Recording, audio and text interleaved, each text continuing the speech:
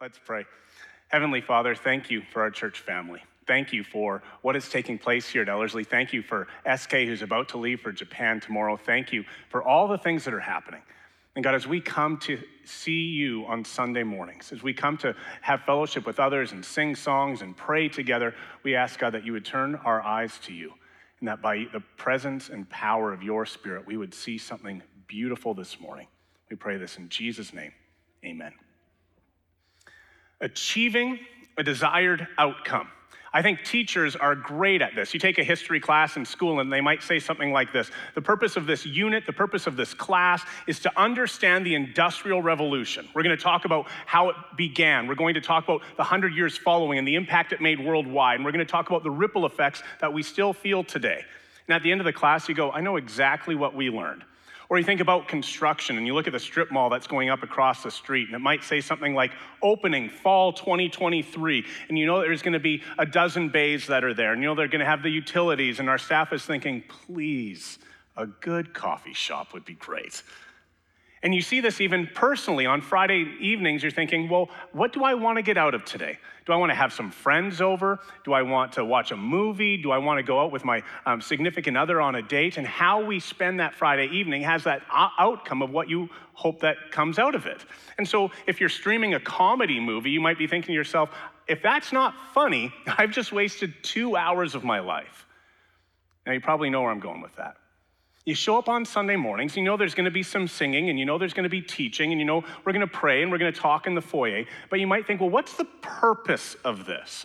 So a year ago at this time, we went through a sermon series on spiritual gifts, and okay, at the end of the 6 weeks, we're going to understand spiritual gifts better. Or back in January, we went through hard questions, and okay, I'm going to understand a little bit more about what the Bible says about science, or sex, or the hiddenness of God.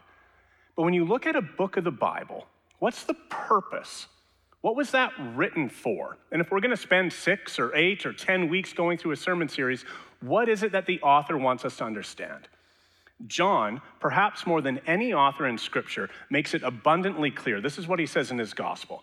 This is written that you might believe that Jesus is the Christ, the Son of God, and that by believing you might have life in his name. Over the last few weeks, we've been going through the epistle of 1 John, same author. And the idea is still the same. I am writing that you might believe in God, and that by believing in God, you might understand that we have victory in his name. And you're going to hear this word of overcoming and victorious later on in the message. He wants you to understand there is something beautiful in knowing who God is and believing in what God has invited you to be a part of, the family of God. If you have your Bibles with you, I invite you to open them up to 1 John chapter 5. 1 John chapter 5. If you're in the room, you can grab a Bible from the pew rack in front of you. If you're watching online, thank you so much for making us part of your day. You can grab your own Bible or a phone or tablet, download the app there. 1 John is at the back of the Bible, so it's a little bit tricky to find, but if you get to Revelation and flip backwards, you'll hit the letter of 1 John. If you hit Peter or Hebrews, you've gone a little bit too far. So just a reminder of what's taking place. So John is one of Jesus' 12 apostles. He's the last remaining apostle alive. He's probably right around 90 years old.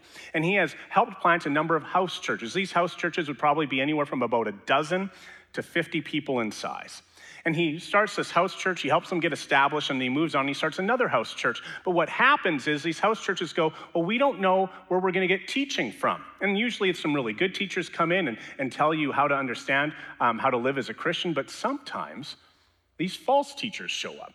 And these false teachers are saying things that are contrary to what they have heard John speak about in the past. And so now these people are a little bit confused, and so they write to John and they say, can you please tell us how we're to believe, how we're to behave, and what that's supposed to look like? And so here is John writing to them, reminding them what it means to be a follower of Jesus and why all these competing ideologies fall short of what God is calling us to do. And so here we are near the end of his book. Next week will be the wrap-up of this series. And John has this big idea that he wants us to understand. There is incredible power in our salvation. If you enjoy following along word for word, I always preach from the English Standard Version. It's a pretty intense few verses here, so I'm going to read it slowly, and we'll go from there. Everyone who believes that Jesus is the Christ has been born of God, and everyone who loves the Father loves whoever has been born of him. By this we know that we love the children of God, when we love God and obey his commandments. For this is the love of God, that we keep his commandments, and his commandments are not burdensome. For everyone who has been born of God overcomes the world, and this is the victory that has overcome the world, our faith. Who is it that overcomes the world except the one who believes that Jesus is the Son of God? There are certain themes that John likes to come up in his writings, both in the gospel and this first epistle. He talks about love. He talks about life. He talks about light. And so if you're ever wondering, why does Dave like alliteration so much? It's gospel truth. It's right there in front of us. Another theme that he talks about regularly is being born of God. And this theme comes up in his gospel in John chapter 3. You might be familiar with it. Jesus is talking with a leader of the Pharisees, a man by the name of Nicodemus. We read this in John 3. Jesus says to him, I tell you the truth. No one can see the kingdom of God unless he is born again. Nicodemus looks at Jesus and says, well, how can a man be born when he is old? Surely he cannot enter a second time into his mother's womb to be born. And then Jesus goes on to unpack what that means, and pretty much to summarize it, he says, God's kingdom has to be born inside of us. Throughout the New Testament, we get these different word pictures that are taking place. You're born into the kingdom of God. You are a new creation. Your life is being totally transformed. We're reminded that every day we're becoming more and more like Jesus. For 2 years in a row now, we've done a discipleship survey. We usually do it in about March or April.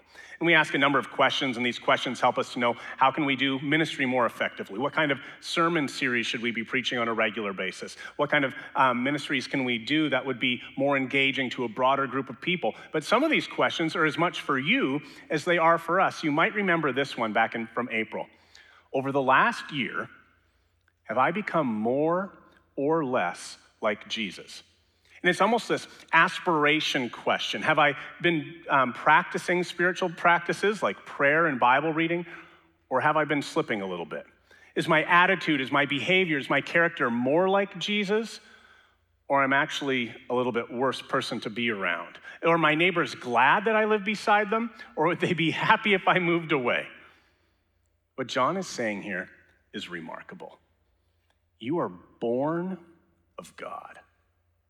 You have lived a life that is totally transformed. You are a brand new creation. The power of salvation is at work in your life, changing you from the inside out so that every month, every year, every decade, you would become more and more like Jesus. And this power of salvation is so incredible that I want to spend a couple minutes walking through something called the order of salvation. If you went to seminary or perhaps you enjoy looking things up, you could Google order of salvation. Most people will have about 6 to 8 steps. One of my theology textbooks had over a dozen. But I'm going to summarize that and boil it down just to 4 so it's easy to focus. And for the note keepers, you can have space on your paper to do so. It starts with this. It's an invitation. Somebody invited you. They shared the good news of Jesus with you. That passage from Romans is beautiful. How then can they call on the one they have not believed in? How can they believe in the one of whom they have not heard? And how can they hear without someone preaching to them? And how can they preach unless they are sent? As it is written, how beautiful are the feet of those who bring good news. And if you think back as to why you're here today, somebody invited you. For many of you in this room, it may have been one of your parents. And they said, hey, we're going to go to Sunday school. We're going to go to Grandma's church. We're brand new to a city. Let's make some friends by going to the local church. Maybe for some of you, it was your friends. And someone said, hey, come with me. I want to invite you to something called Alpha so you can hear more about Jesus. Come to this women's event or this Christmas event that's taking place. Now, some of you might think, Dave, no one invited me to church, and that's even more amazing. Because we hear stories of people who drive by on Ellerslie Road and say, I just felt God pulling me into your building. We've watched online, now we're here in person, the Spirit himself bringing you in. The second step is you've now committed to following Jesus. You say to God, I believe in you. This is the step called regeneration. In my previous church environment, we would talk about, was it a distinct event or was it a progressive experience? Some of you can say, I know exactly when I became a Christian. It was May of 1993, and this is the person who led me. Others of you might be thinking, I don't know when I became a Christian. All I know is that I'm sitting here right now and I believe. And there's this beautiful thing that takes place. There's this spiritual renewal that happens in your life. I love how Paul, writing to another pastor named Titus, explains it. He says, God saved us, not because of righteous things we have done, but because of his mercy. He saved us through the washing of rebirth and renewal by the Holy Spirit, whom he poured out on us generously through Jesus Christ our Savior. It is a beautiful word picture that God's seed lives in us. We read that in John 3, verse 9. His seed is coming and growing within us so that we might become more like him. Born of God, new creation, lives transformed by the Holy Spirit. Something else happens at the exact same time. It's called justification. God's freeing us from the penalty of sin. Now, we've got Father's Day coming up, and I'm not nearly as funny as Joel or David, so you'll have to bear with me a little bit. It's this bad dad joke. But it's like Jesus is looking at us and saying, when you believe in me, it's just if I'd died for you. As followers of Jesus, we believe that God is holy and perfect and we are not. We've fallen short in some way, shape, or form. Maybe we've said something we shouldn't have. We've done something we shouldn't have. We've acted in a certain way that does not bring glory to God. So somebody has to pay that penalty. Either we have to pay the penalty and we spend eternity apart from God, or we believe in Jesus, just if I'd died, and Jesus dies on our behalf. In Romans chapter 5, verse 9, we read this, since we have now been justified by the blood of Jesus, how much more shall we be saved from God's wrath through him? Fourth part in our kind of summary of order of salvation is the idea of sanctification, and we're turning our backs on sin and turning towards God. And sometimes we hear about kind of growing in holiness, and we only talk about one of those aspects, usually the latter, where we're becoming more like Jesus. But it's twofold. It says, I'm turning my back on sin, and I'm changing the way that I live my life. I'm no longer going to be selfish. I'm going to be selfless. I'm no longer going to spend my money just on what I want. I'm going to spend my money in a way that brings God glory. And there's this change and this transformation that takes place, perhaps the most well-known of the verses there. But now that you've been set free from sin and have become slaves to God, the benefit you reap leads to holiness, and the result is eternal life. And when we look again at this order of salvation, we see something beautiful at play. We see this invitation. The poet Francis Thompson said, it's as though the hound of heaven pursued me. And God is inviting you into relationship with him. And when we're invited into this relationship with him, we are regenerated. We are changed. We are a brand new creation. It's beautiful. We are justified. We're no longer destined to hell. But Jesus saves us, and by his mercy, his love, and his compassion rescues us and says, you can spend eternity with me in heaven. And then we are sanctified, and we recognize, because of the work God is doing in my life, I no longer want to live in sin, but I want to live in a way that brings him glory. And there's this beautiful power that is taking place as we recognize being part of the family of God is so much greater than what this world has to offer. I remember sitting in my office this past week thinking about this process that is happening and leaning back in my chair and going, that's amazing. That God offers us this freedom. And if you look again at 1 John 5, verse 1, you can see the regeneration. You can see that we are born anew. And if you look at the next two verses, you see the sanctification. This is chapter 5, verses 2 and 3. By this we know that we love the children of God, when we love God and obey his commandments. For this is the love of God, that we keep his commandments, and his commandments are not burdensome. As you look at the two verses, whether in the Bible in front of you or the screen behind me, you'll recognize that there's a little bit of circular reasoning that's taking place here. And so John is saying, how do we show love for God's children? How do we show love for God?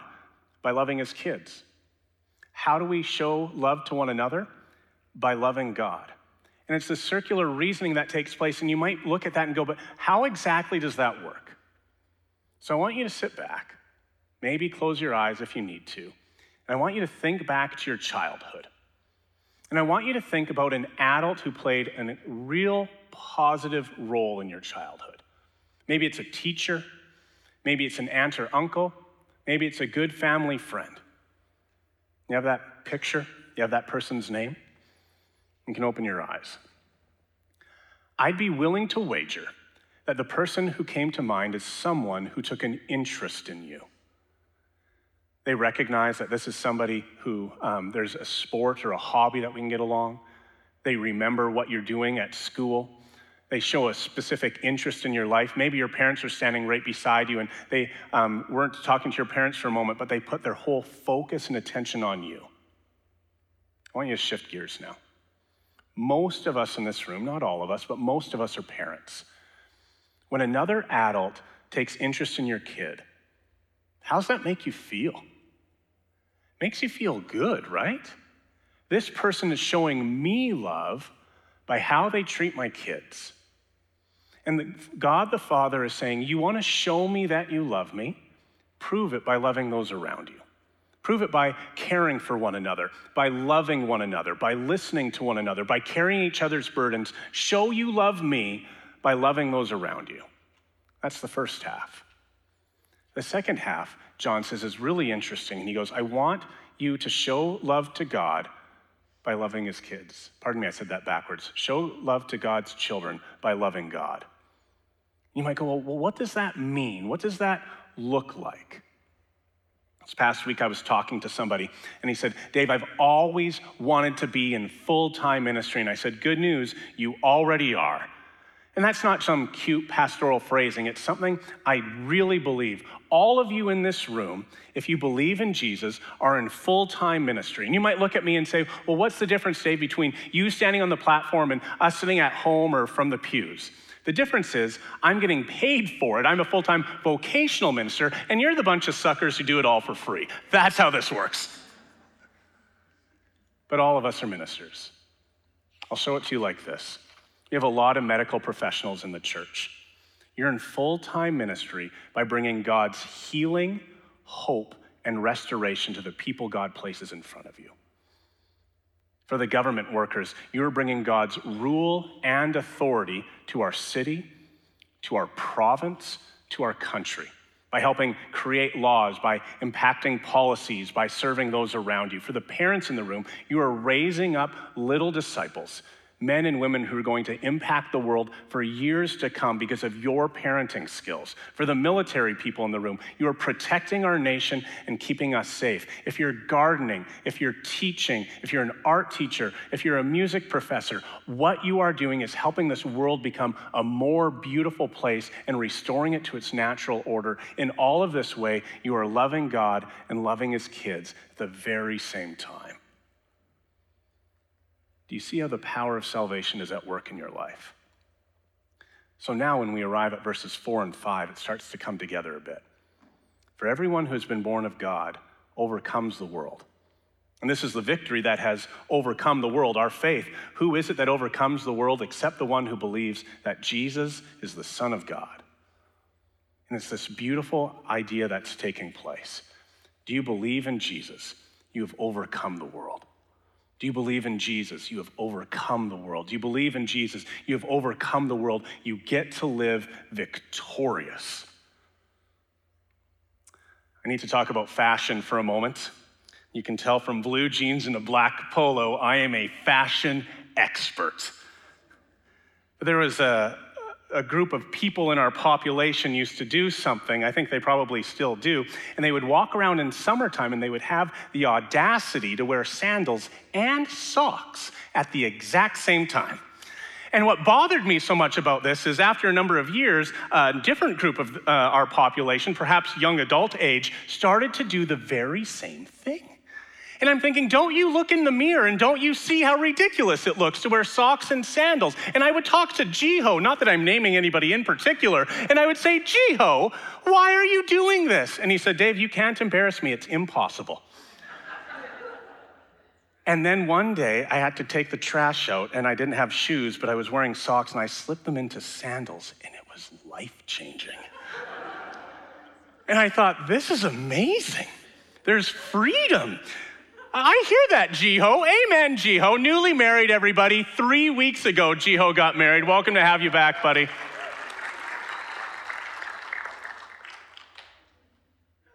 How much more do people look around and say, does this Bible thing actually make sense? And people keep saying that the power of salvation is incredible, and it will change your life. And then you hear about a couple more friends who start going to church as well and attending a youth group or a small group or attend a women's ministry, and they keep saying to you as well, this power of salvation, believing in God, it will change your life. And then at some point you come to faith yourself and you recognize, here is a God who loves me so much that he pursued me and invited me into relationship with him. He loves me so much that he regenerated me. I am a brand new being. I am transformed from the inside out. It is though Jesus has died on my behalf so that I can spend eternity with him. And my life has been transformed. And you say, the power of salvation will radically change you. And John is saying, do you see what's taking place here? That if we know the God of love, if we understand and believe what Jesus has done for us, we too will be transformed and experience this incredible power of salvation. But he doesn't assume that everybody reading his letter gets it. And so the next few verses, he takes not just the power of salvation, but he says, I want to talk to you about the power of testimony. This is verses 6 through 12. This is he who came by water and blood, Jesus Christ. Not by the water only, but by water and the blood. And the Spirit is the one who testifies, because the Spirit is the truth. For there are three that testify, the Spirit, the water, and the blood. And these three agree. If we receive the testimony of men, the testimony of God is greater. For this is the testimony of God, that he has been born concerning his Son. Whoever believes in the Son of God has this testimony in himself. Whoever does not believe God has made him a liar, because he has not believed in the testimony that God has borne concerning his Son. And this is the testimony, that God gave us eternal life, and this life is in his Son. Whoever has the Son has life. Whoever does not have the Son of God does not have life. John recognizes something important that's taking place here. He realizes that in writing to all of these churches, and even to us 2,000 years later, that he can tell about his own personal testimony. That's how it begins. I have seen, I have witnessed, I have heard, I have touched Jesus with my hand. And then he can talk about the false teaching of the false teachers. But what John does realize, and it's brilliant, is he understands I can't defend myself because I am not there. These false teachers are not some straw men who aren't that bright. These false teachers are brilliant orators. They have studied how to speak. They have studied how to convince people. They have studied to understand how to impact people so that they will follow them instead of what John has written. And so instead of going after them, he says, remember who God is. Back in the book of Deuteronomy, there's the Israelites are on the cusp of entering the promised land. Deuteronomy is the 5th book of the Bible. The Israelites have been traveling around the desert for 40 years, and they're now about to enter the promised land, and Moses is giving them a big speech. The book of Deuteronomy is 3 speeches by Moses, saying to them, this is what's going to happen when you enter into the promised land. Remember everything God has said. And in the midst of these 3 speeches, he gives this one verse in Deuteronomy 19:15 where it says this, a single witness shall not suffice against a person for any crime or for any wrong in connection with the offense that he has committed. Only on the evidence of 2 witnesses or of 3 shall a charge be established. And so here is John, this wise old sage. I'm not at these dozen house churches to defend myself. So I have to point them towards God so it becomes so crystal clear. I don't have a screen for the slide for this, forgive me, but for those of you who are taking notes, the water represents Jesus' baptism, the beginning his earthly ministry. The water represents Jesus' baptism, beginning his earthly ministry. In all of Scripture, the baptism of Jesus is the most clear picture we have of the Trinity. We'll see this from Matthew's Gospel in chapter 3. As soon as Jesus was baptized, so there we have the Son of God, he went up out of the water. At that moment, heaven was open, and he saw the Spirit of God descending like a dove and lighting on him, the third person of the Trinity. And a voice from heaven said, this is my Son, whom I love. With him I am well pleased. God the Father, the first person of the Trinity. I'm going to dive a little bit deeper because I think this is fascinating. There are 3 Old Testament offices: prophet, priest, and king. Jesus comes and he fulfills all of these in perfection. He is king because he brings God's rule and authority to the world. He is the prophet because he brings God to the people. He is God in the flesh talking to the people. And he's the priest because he brings the people to God. But what goes even deeper here is in Exodus chapter 29, according to Old Testament law, a priest must first be ceremonially washed with water. And here is John the Baptist, the greatest of all people at that time, not necessarily in political stature, but in moral integrity, baptizing the Son of God, ceremonially anointing him with water so that his earthly ministry would begin. Amazing. The water represents Jesus' baptism at the beginning of his earthly ministry. The blood represents Jesus' death at the end of his earthly ministry. For those of you who might not know the story, so Jesus is walking around and he is getting thousands of people following him. So the Jews, the religious leaders of the time, are not happy about this. And so they create this mock trial in which Jesus is sentenced to death. Jesus is whipped 39 times, so his back looks like a meat tenderizer. He's asked to take a cross that probably weighs just as much as he does and carry it up to a hill. And then on top of that hill, he has to lie on the cross and have his hands and his feet pierced. If that's not enough, a Roman centurion takes his spear and shoves it into his side. Mark explains it like this. And when the centurion who stood there in front of Jesus heard his cry and saw how he died, he said, "Surely this is the Son of God." John himself, the one writing his gospel in this first letter, says this. He goes, "I was an eyewitness at both these events." In John chapter 1, the very beginning of his gospel, he says, "I saw the Spirit come down from heaven as a dove and remain on Jesus. I have seen and I testify. This is the Son of God." Going to the crucifixion on the other side of the screen, one of the soldiers pierced Jesus' side with a spear, that Roman centurion, bringing a sudden flow of blood and water. And the man who saw it has given testimony. His testimony is true. He knows that he tells the truth, and he testifies that you might also believe. Water is the beginning of Jesus' earthly ministry. The blood is the end of Jesus' earthly ministry. And then the Holy Spirit, given on the day of Pentecost. And I want you to think about something. There are moments in life where we just feel alive, aren't there? I hope that you experience them here at church on a regular basis. You sing the songs and you just think, God, you feel so close. You listen to a message and you think, oh, God, the way that was described, I love worshiping you. You might think about being with a group of friends and you're together and it's over coffee or dessert, or you share a meal together and you just think, oh, I wish this night would never end. You're on holidays and you go to Kelowna, or you go to Portugal, or you go to Italy, or you go to the mountains, or like me, if you're really lucky, you go to Tofield. And you look around and you say, this is incredible. Maybe not in Tofield, but everywhere else it's incredible. You're out with a sport or doing a hobby, and you just think, oh, when I'm here, I'm at home. C.S. Lewis has this great line where he says, if we find ourselves with a desire that nothing in this world can satisfy, the most probable explanation is we're made for another world.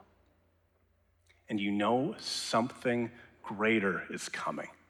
John says it like this in his gospel: when the counselor, the Holy Spirit, comes, whom I will send to you from the Father, the Spirit of truth who goes out from the Father, he will testify about me.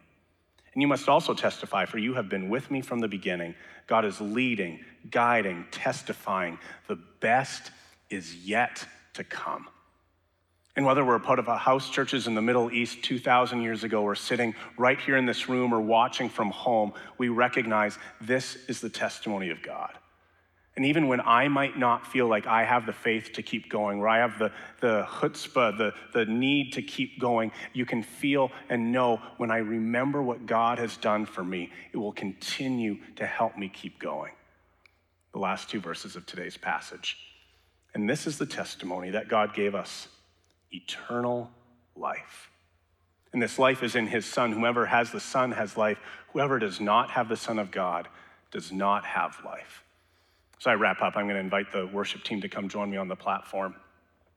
For the last 10 months, we've been focusing on this church-wide value of inescapable mission. We started with a sermon series on inescapable mission. You can hop on our discipleship hub and look about how to do evangelism, how to do hospitality. You can listen to the messages as well as you want. But over the last number of months, we've been talking about this regularly.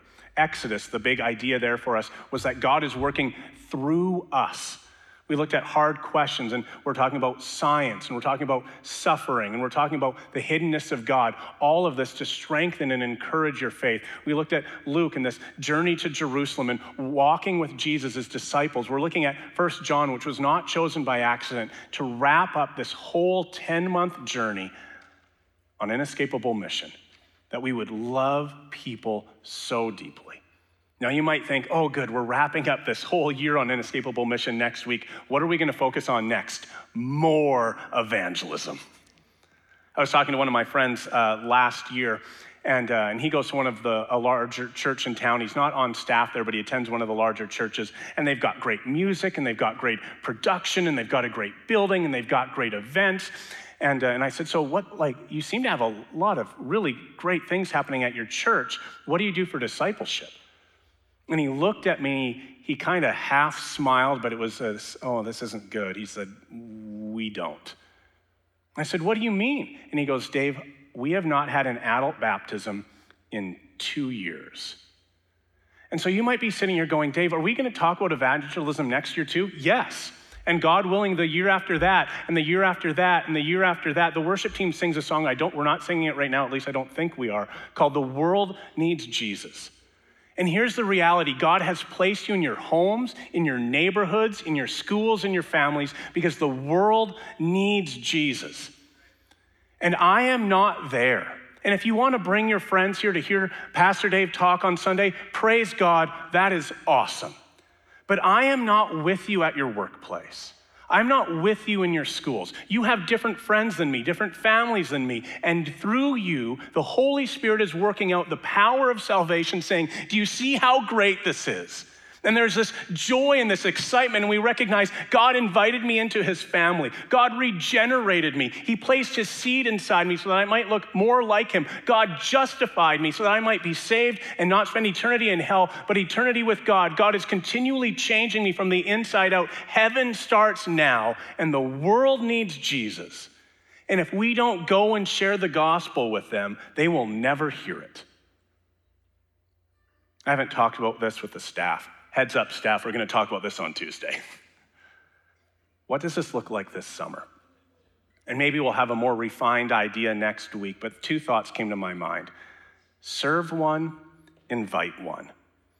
Over the summer, we want to give our people who serve on First Impressions, kids ministry, worship arts, a little bit of a break so that they're not coming exhausted into the fall. Would you like to serve somewhere? Even just one time. I'd like to hop behind that camera. I'd like to be a part of First Impressions and welcome all these new families who are coming in. I'd love to see what Kelsey is doing with nearly 200 kids upstairs. It'll be awesome. And will you invite one person out? If you invite them to church, great. I don't even care if you invite them to church. Will you invite your neighbor into your home? Will invite your coworker out for coffee? And your pastor is saying this out loud. You don't even have to talk about Jesus. Love them. Ask them what they're excited about. What are you doing this summer?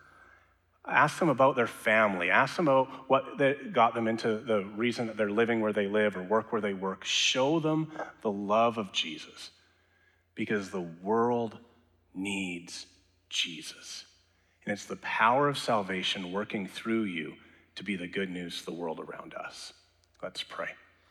Heavenly Father, thank you for our church family.